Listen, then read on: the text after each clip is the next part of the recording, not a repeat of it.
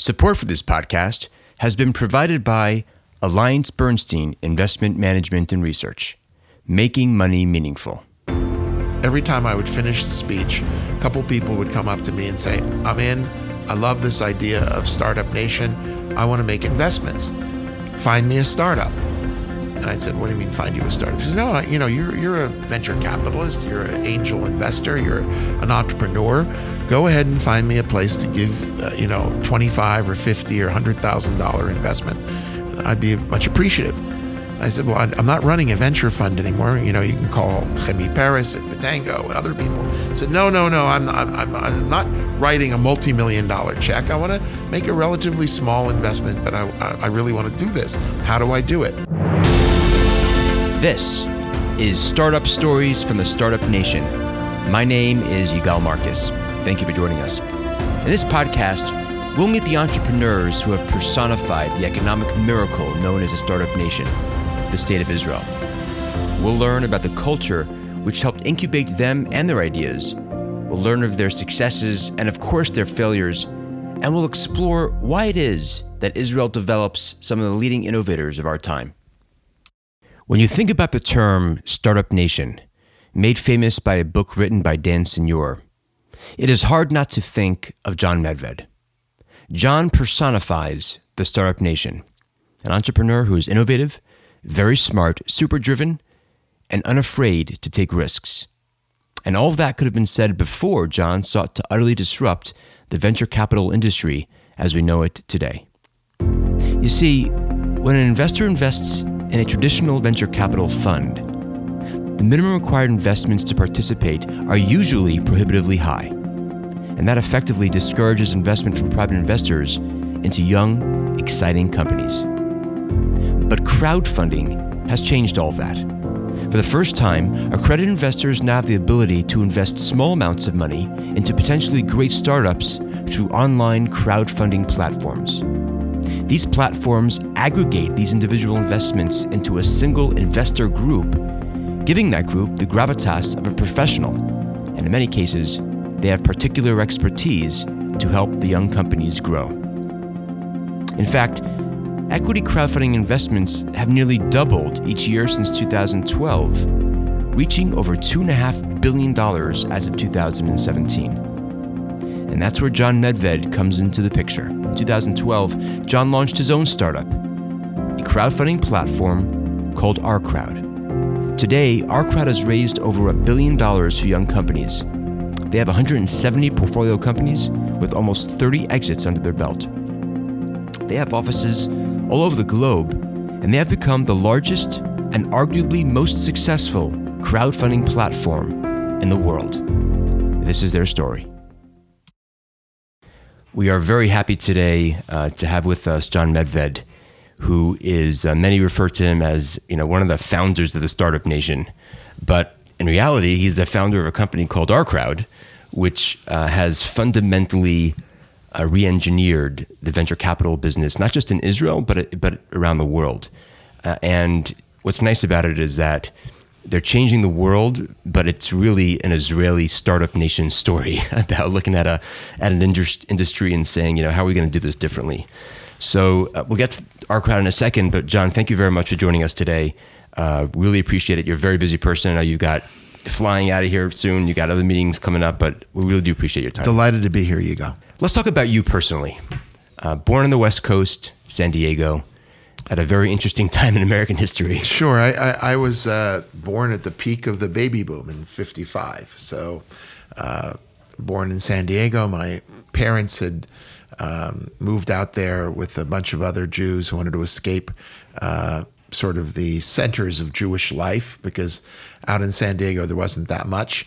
My father was a surfer. And professionally? No. He looked pretty good on the board.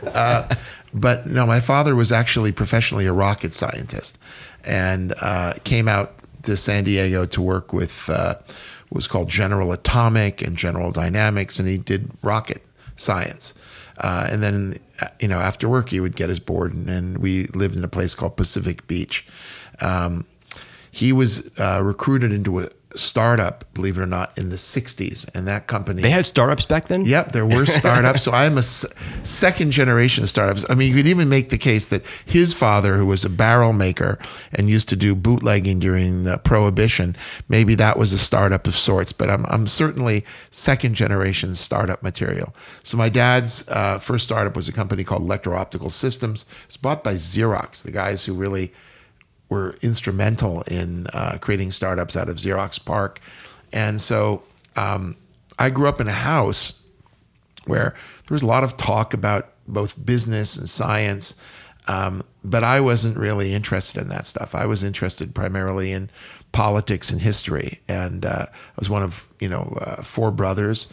My older brother, Michael Medved's a pretty well-known radio talk show host and author, very much into politics. And did you agree with Michael in politics, or did you see? I was a little more liberal than he was. Okay. He went to Yale. I went to Berkeley. He never inhaled. I did. So you're in Berkeley. What do you expect? Yeah, absolutely. So, in any event, I went off to college. I had a pretty typical upbringing. Active in the anti-war movement, working for the farm workers, tutoring kids in the inner city. Were you a hippie? I was a hippie. I had long hair. I hung out. It was fun. It was really a nice time to be alive. And I'm lucky that I didn't get affected by any of the dark side of that culture. And I was just looking to change the world. And I went to Berkeley. And after my freshman year, I wanted to go abroad, and I asked my parents whether they would cover a trip to a Spanish-speaking country, because I spoke Spanish pretty well, coming from LA. And they said, nothing doing. The only place we'll cover you is if you want to go visit Israel. You have cousins there. You need some Jewish seasoning. And this sort of came out of the blue. But this is what year? This is like in... Well, this is 1973 in the summer, before the Yom Kippur War. Wow, right before the war. So showed up here that summer, absolutely loved it. Actually wanted to stay. I was invited by one of my madrichim, one of my program counselors, who said, come down to the Suez Canal because we play volleyball and drink vodka and whatnot. And I, again, talked to my parents about that idea, and they canned it and said, no way, come back. A week later, I was watching pictures of the war, and these people, could have been my counselors, being dragged off in, handcuffs or worse. And at Berkeley, there was like a mini war. And there were these huge rallies about death to the Jews. And it really freaked me out. Berkeley? In Berkeley. Now, Berkeley is a little ahead of its time. And that got me really hot and bothered, and started a sort of campus Zionist career, even though I didn't even know what Zionism was at that point. And because I had some kind of political background, became very active in organizing Jewish students, so much so that a couple of years later, I was recruited by the Jewish Agency to go around campuses in the Western United States with a 16 millimeter film projector and as much propaganda as I could use to go organize Jewish students. And ultimately, I made Aliyah in 1980. Wow. And came here probably, I studied history at Berkeley, so I figured I was going to go, either go on for a law degree or do politics. And in the meantime, I was making some money by doing informal tour guiding. And my father shows up to see how I'm doing. And he asks if I will take him to go meet some scientists who were working on missile projects for a group called Rafael, which is the Israeli missile people, the guys who bring you Iron Dome and other things like that. So I said, sure, Dad, we'll do this. I'll take you up there, go to meet them. Because my father at that point had a new startup in fiber optic communications, which he had started in our basement. And at the end of this meeting, which was interminably boring because I didn't understand a word they were saying, one of them turns to me and says, okay, so what are you doing, Medved Jr., in Hebrew? And I told him, tour guiding and hanging out. And he said, total waste. Why aren't you helping your dad?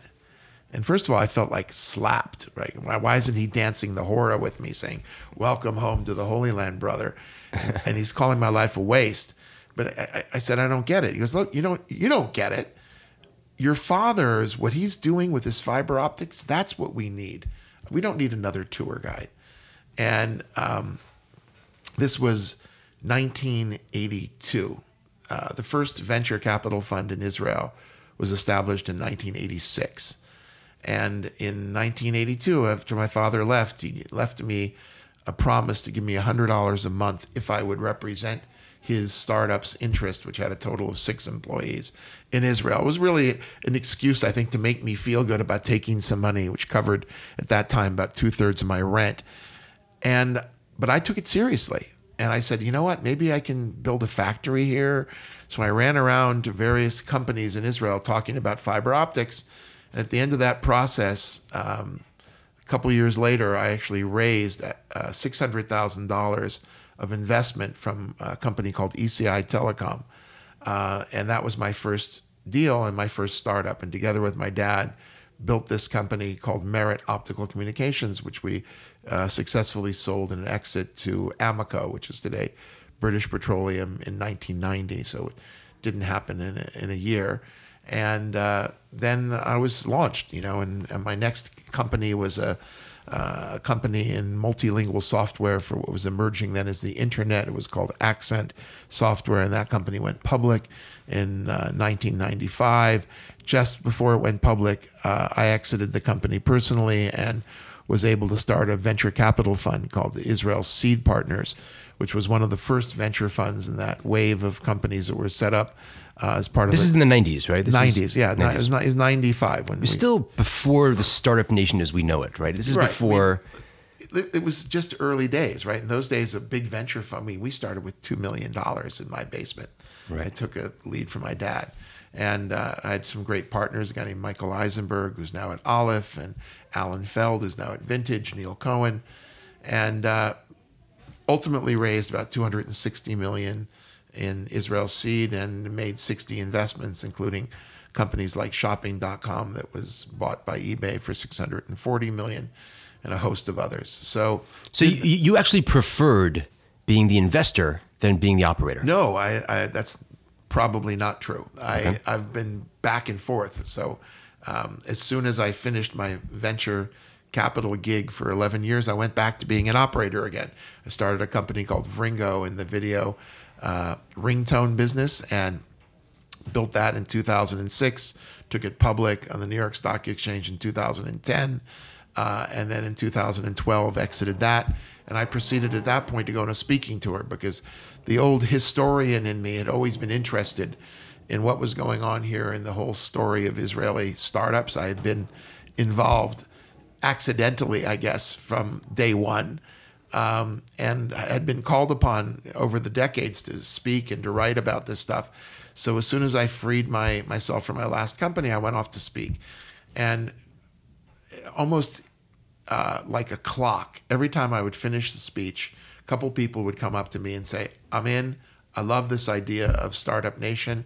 I want to make investments. Find me a startup. And I said, what do you mean find you a startup? He said, no, you're a venture capitalist. You're an angel investor. You're an entrepreneur. Go ahead and find me a place to give, $25 or $50 or $100,000 investment. And I'd be much appreciative. And I said, well, I'm not running a venture fund anymore. You can call Chemi Paris at Batango and other people. He said, no, I'm not writing a multi-million-dollar check. I want to make a relatively small investment, but I really want to do this. How do I do it? And I said, look, give me your card. I'll think about it. I'll get back to you. So these cards started stacking up. I dutifully had my assistant put them into a database, and I stacked the cards literally in shoe boxes and started getting a couple of shoe boxes high. And then all of a sudden it dawned on me, and I said, wait a minute, maybe I can build a platform that would take all these shoebox cards and give them access to individual investments where I could use my venture capital skills and my entrepreneurial skills to build a platform where at scale we would examine investment opportunities, and then people around the world could actually make those investments. And that's how our crowd was started. And by 2013, we were up and running. Today, we're about $1 billion in commitments raised, 170 companies invested in, and 18 different funds. And I guess the rest is history, as they say. Now, 2013 was before crowdfunding. Well, I mean, it was the early days of Kickstarter and Indiegogo, but the difference between them and what our crowd does is that you can back a cool project on Kickstarter or Indiegogo, but you don't get any equity, right? You get the psychic joy of backing an entrepreneur and helping him make his gadget. Maybe you get a half-price gadget sent to you in the rare cases where they actually succeed in making it and shipping it. But our kind of crowdfunding, which is probably a misnomer, but we use it anyway, is very different because, first of all, we can only offer this opportunity to what are called accredited investors. So in the U.S., you have to have $1 million of investable assets. In different parts of the world, there are different criteria. But basically, you are certified by your country for investing in a private transaction. These are not publicly traded companies. These are startups. This is the area where venture capitalists, until now, have pretty much had an esoteric, closed old boys club, no women allowed, unfortunately. What we did is we democratized this whole thing, right? We basically said, well, wait a minute. Why does venture capital only really appeal or allow a very small number of people to make these kinds of investments? And typically, you want to get into a venture fund, you got to bring millions of dollars. Typical investment size is $3 or $5 million. You don't want to just write one check. So all of a sudden you're investing $20 million. Most of us can't do that. Okay, there are enough of us, by the way, who would like to invest $25 or $50 or $100,000. So to allow people to do that was quite interesting, but I wanted to do it in a way that wasn't just giving people sort of second best, what we call in Hebrew sug bet, or grade B deals. I wanted the A+ deals. I wanted our members at our crowd, because we chose the name Our Crowd to be sort of exclusive. It's named after a book that was written about the Jewish bankers of New York in the 19th century, the Seligmans and the Warburgs and whatnot. I wanted them to get into the good deals, the deals that are alongside the Sequoia or Microsoft or Bill Gates. And I thought that was what made this so, sort of revolutionary and disruptive, that all of a sudden you have a wealthy Thai dentist in Brooklyn, and this gentleman actually exists, who's able to put $10,000, that's our minimum, into a deal that Bill Gates is also investing, not 10 grand, because I don't think that moves the needle for Bill, but millions of dollars at the same price, in the same kind of paper, buying the same, what's called preferred stock, which has special rights of anti-dilution and preemptive rights and whatnot. So you get all the big boy treatment.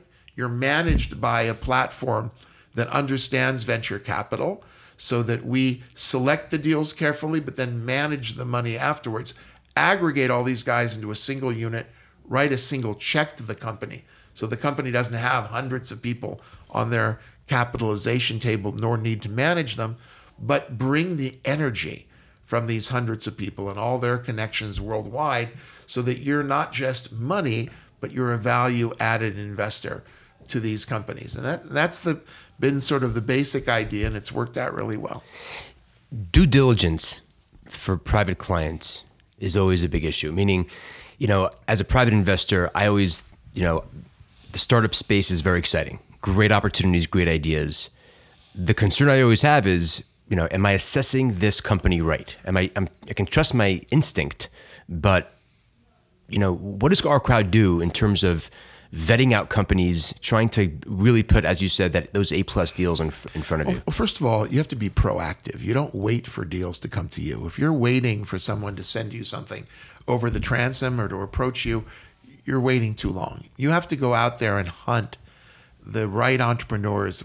Classic way to do it is, somebody who you've worked with in the past. They perhaps built a company, just had an exit 2 years ago. They've, their non-compete is over. You take that guy to lunch. Okay, what are you doing? And that's the kind of, sort of insider lore that the smart venture capitalist or one of my team, excels in. And then, you essentially become a partner, because today, there's a lot of money out there. I know it's hard to hear from some entrepreneurs who are struggling to get funded, but money has become a commodity. And so the trick for the investor side is to really prove that you can provide not just a better check or a better term sheet at a higher valuation, but you can provide more value, because the smart entrepreneur knows that this is not a sprint, this is a marathon. You want to get to that $1 billion, unicorn status and get an exit. You don't just need the money, you need the help. You need smart people on your board who are going to give you good guidance and good governance. You need connections to potential customers. You need help recruiting key members of your team, whether it's a VP of marketing, which is always a sore spot for a lot of Israeli companies and whatnot. So the smart entrepreneurs are choosing the people with value. Now, the diligence that we do is very similar to the best practice in venture capital, which starts with both focusing on the people, on the team itself. Are these people of passion, of great experience? Are they super bright? Where do they come from? What's their back? Who knows them? Are they jerks? Do they not listen? You want to do a lot of that. So we actually run people through HR screens and we call all kinds of references about the people. Then we get to the technology and the market. The market's got to be huge.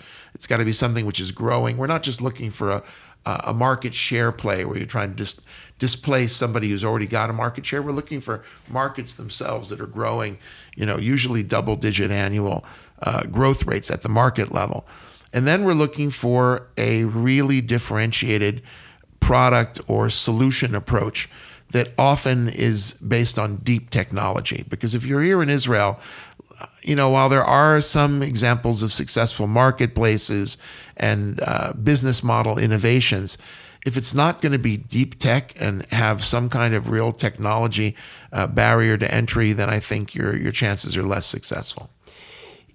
Is that an order of priority? It begins with the team and ends, if you don't get past the first level. Yeah, I mean, look, in real estate, the adage is there are three most important rules: location, location, location. In startup investing, there are three rules, and it's team, team, team. Okay, it really is the team. And then, I typically look at market size as a next criteria, because here in Israel, the technology usually rocks. Sometimes we get the markets wrong. Sometimes you have, solutions looking for a problem. Very often you do. So the question of what we call product market fit is really important. So that, whatever that technology or that product or solution that has been developed has the right kind of market waiting for it. Why should investors invest in this asset class? I'm a financial advisor. Sure. Full disclosure, I think my listeners know that I advise private clients. So I know the answer, but in your mind. So I think it's really simple. The reality today is that the companies that really count are tech companies. The biggest companies in the world are tech companies. 5 biggest are all tech. I think it's 8 out of 10 of the other biggest are tech. And every company, even the old style, transportation or oil and gas or ag companies, they're all being driven by the need to innovate. They're afraid of being disrupted. They are all desperately seeking technology. So as a smart investor, you know that tech is not just a bubble or, the flavor du jour or flavor of the year. It is a, trend which has a mountainous, secular momentum behind it, and you've got to be investing in tech, broadly speaking. But you also understand that unlike 30 or 40 years ago, when you could wait for the public markets to do their job properly and bring you early stage tech opportunities. In those days, it was Microsoft or Apple, Oracle or Amazon, where you could buy into those companies, believe it or not, below $1 billion, because there wasn't this concept of the unicorn. And then you could buy those companies and ride them, literally to 1,000x return. Meaning if you had brought $100,000, you turn that into $100 million by sitting on an Apple or sitting on a Microsoft and just letting, the market do its magic. That opportunity is no longer available to you as a smart investor. The reason is because there is so much capital in the private area. These companies delay and delay and delay their going public. So I think just recently we've, been reading about the upcoming IPOs for Lyft and Uber. I was about to say, what, $20 billion valuation? For Lyft and hopefully 120 for Uber. How are investors going to make money in those? Well, let's hope they do, because that's good for the markets. But certainly they're not going to see 1,000. They're not going to see 1,000x. That much we can say with, I think, a fair degree of certainty that the chances of these companies returning 1,000x is near to zero. And the question is somebody making 1,000x today? And the answer is absolutely. It's the people who invested early and privately at Uber and Lyft. People who got into Uber, I think the original round was at 5 million pre. Okay, do the arithmetic. So the question is, how do the rest of us get into those kinds of deals early, or at least early enough so that you can maybe not make 1,000x, but you can make 10x or 20x or 30x, okay? Because that's what smart investors make in these private tech companies. And that's why the asset class matters. Now, you got to be careful about over allocating, right? In other words, as a financial advisor, you know that allocation theory changes from time to time, but basically venture capital is the most esoteric and sexy of what's called your alternative asset bucket. And depending upon who your advisor is, they're telling you to put somewhere between 15 to 30% maybe in alts. Usually 20% is a good solid number. And of that 20%, maybe 10 or 20% of that should be venture. So venture shouldn't be more than anything from like 2 to 5% of your portfolio. And you say, well, then what the hell? What does it matter, right? Why do I need that? And the answer is you do, because this very sexy asset class can really, excuse the phrase, goose your returns, can get you much, much better exposure to alpha and to, getting, really good returns. So you don't want to go crazy. I mean, some of the more aggressive investors in venture, like the Yale Endowment, have about 10% of their assets in venture, which is wonderful. But for the average person, 5% is enough. But that's where our crowd comes in. And so if you have, call it $2 million of assets, and you're listening and you say, okay, I've got to put 100,000 into venture. How do we do that intelligently? And the answer is it's hard, because you can't go to a venture fund. They're not taking $100,000. Okay, at least the funds that you want to be into. And so at our crowd, though, we have, for example, diversified portfolios like something called Our Crowd 50, which literally takes a $50,000 investment and splits it over 50 different startups, $1,000 each. Right now, the unrealized net IRR is over 20%, which is a pretty good number for any investor. Hard to find those in the markets. Well, thank God we're let's hope it stays and improves. But we have 18 different funds where you can actually get into a venture capital fund or a diversified portfolio for a minimum of $50,000. We also let people then pick their own startups on our platform for a minimum of $10,000.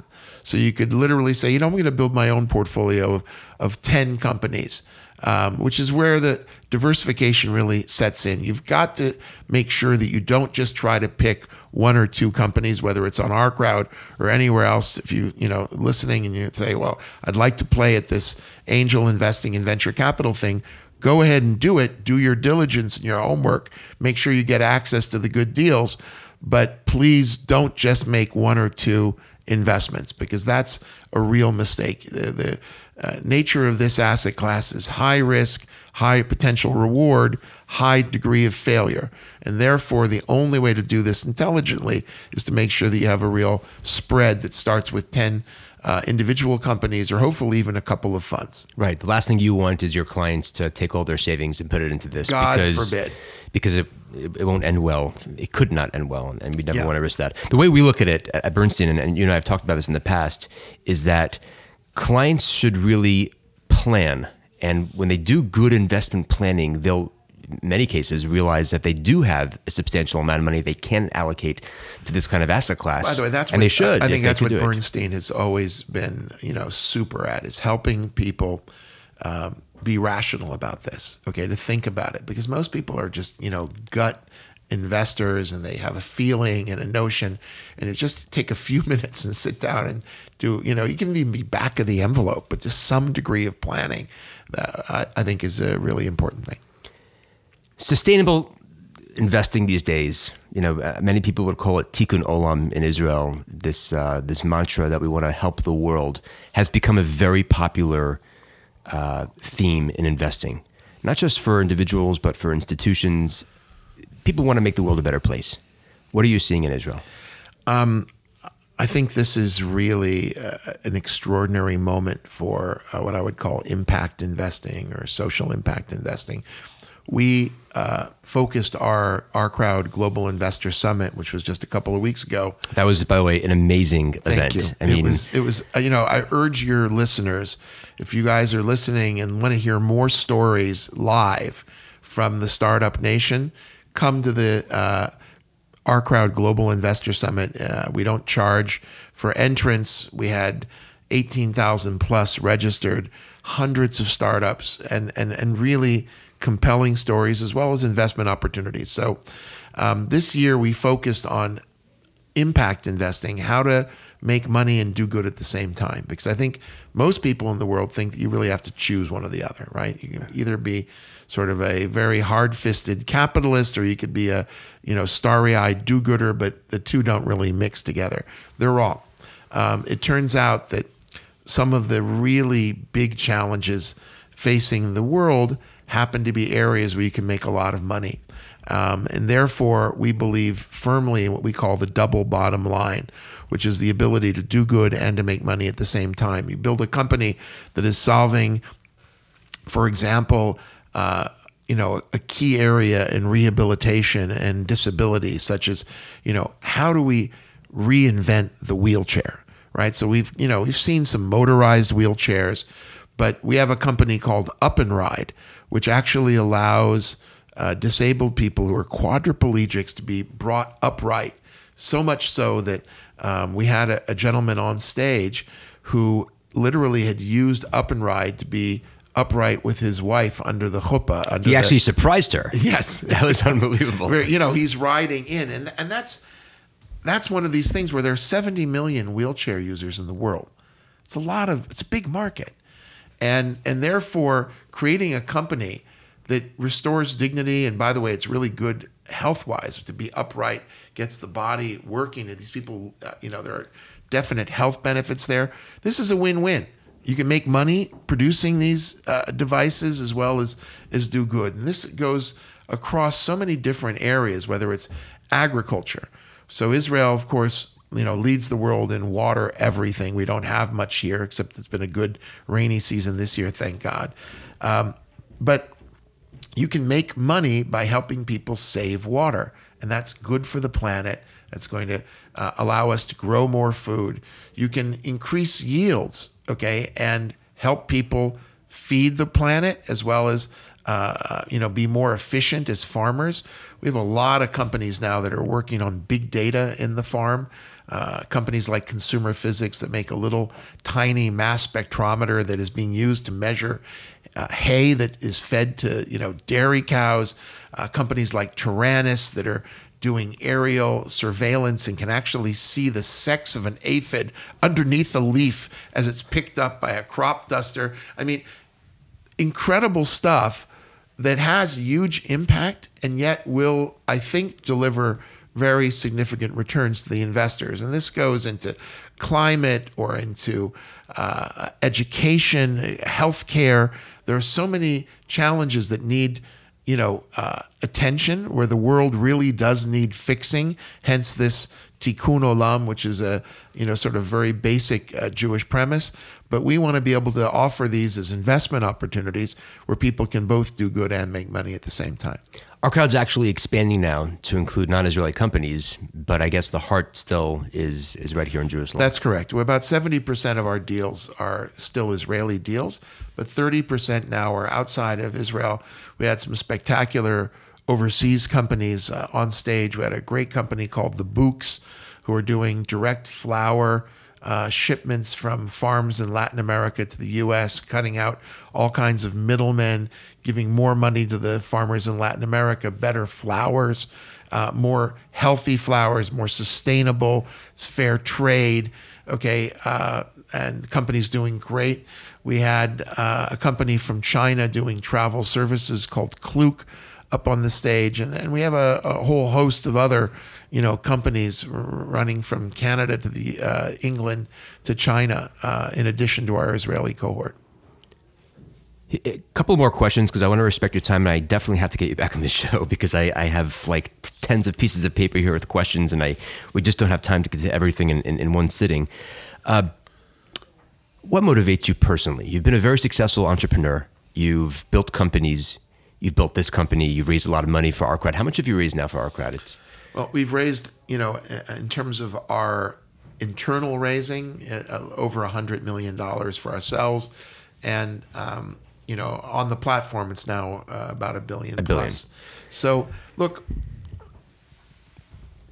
this is really one of the world's great jobs. I'm very, very blessed to do this. I mean, it's a lot of work. I don't get a lot of sleep.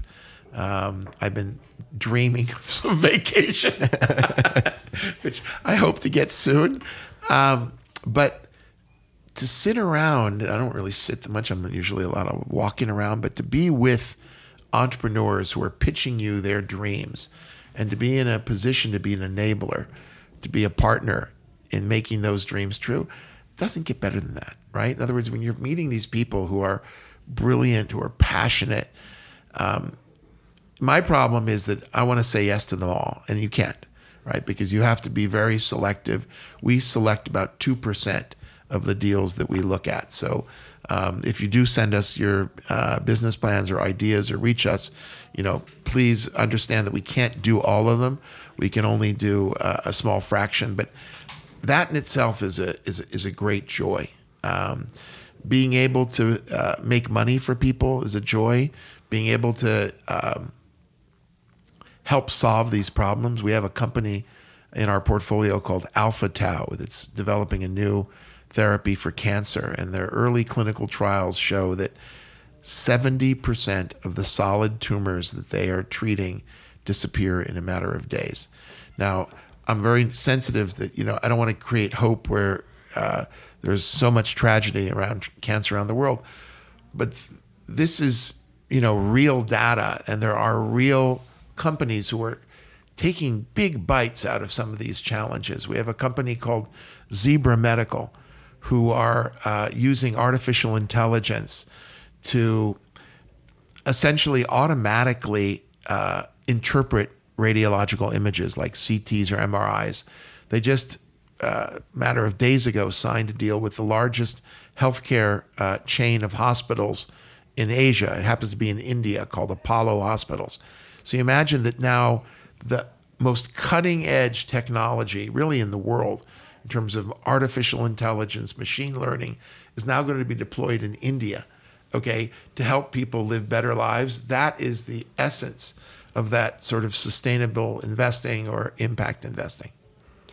And final question, Israel. Why is Israel a startup nation? What is it about Israel that creates entrepreneurs that are literally changing the world? Because we are experts in turning curses into blessings. It's been that way from the beginning. You can go back to your Bible and look at the story of Bilam and Balak. The blessing which traditional Jews say when they enter a synagogue is from this guy who tried to curse us. How goodly are thy tents, O people, Israel. We were cursed here without any water. We turned ourselves into experts in water, recycling, desal, drip irrigation. We don't have much of a market in this country. Guess what? We go global. We become global market leaders. We have to send our kids to the army, okay, where they sleep in the dirt and they risk their lives. Turns out that's a blessing. They mensch up, they become leaders, they work in teams, they have great technology. We are a tiny little country without natural resources, so we have to focus on human resources. We have the highest percentage of, civilian R&D per GDP. We have the highest percentage of Nobel Prize winners. 50% of our kids graduate from four-year institutions of higher learning. And then finally, we live with existential risk here. Some people would like us to disappear. We've turned that into a blessing. We focus on life. When we drink, we say l'chaim, to life. We have a very high life expectancy. Right now, the entire population of Israel, Jews, Arabs, everybody together, we're like 7th in the world.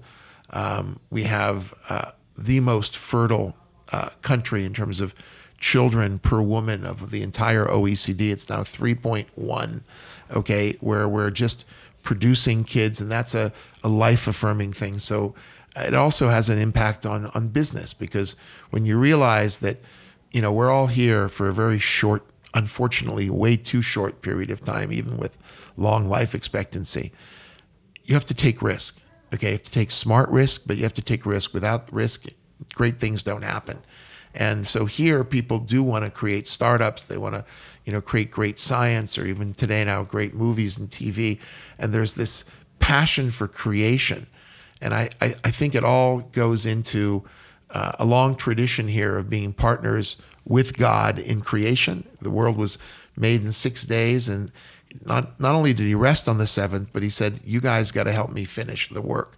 And I think that whether you're observant or not, traditional or not, that zest for creativity and the passion for fixing the world and making the world a better place runs deep here in Israel. And that's what drives the Startup Nation.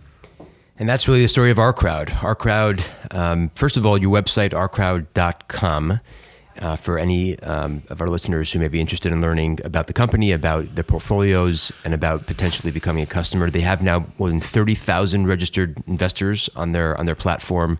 They've vetted 10,000 companies. They've raised more than $1 billion. They have 170 portfolio companies, and 15 of those companies have values over $100 million. So the success has been wild. John, thank you very much for your time. I have to get you back on the show again, because I want to jump into I'm taking copious notes here. We got to do it, and hopefully in the coming weeks we're going to hear from OurCrowd companies and some of their best ideas and most exciting opportunities. But again, thank you, and good luck traveling. Thank you. Get some sleep. Okay.